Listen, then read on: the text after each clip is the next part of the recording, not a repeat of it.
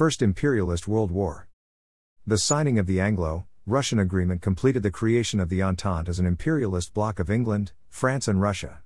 A period of bitter struggle between the two imperialist groups began. However, there were such great contradictions within the groups themselves, disagreements between Italy and Austria, Hungary over Tyrol, the Adriatic coast and other territories, that Italy began to seek support from the Entente countries, and during World War I left the Triple Alliance and joined the Entente. There were disagreements also within the Entente. Russia was dissatisfied with the striving of England and France to prevent Russia's access to the Black Sea Straits, Bosporus and Dardanelles, which had long been the aim of expansion of Russian Tsarism.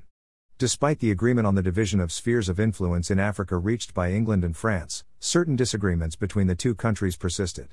The United States of America legally observed neutrality, although they actually sided with the Entente because they considered German imperialism the greatest threat to their own interests.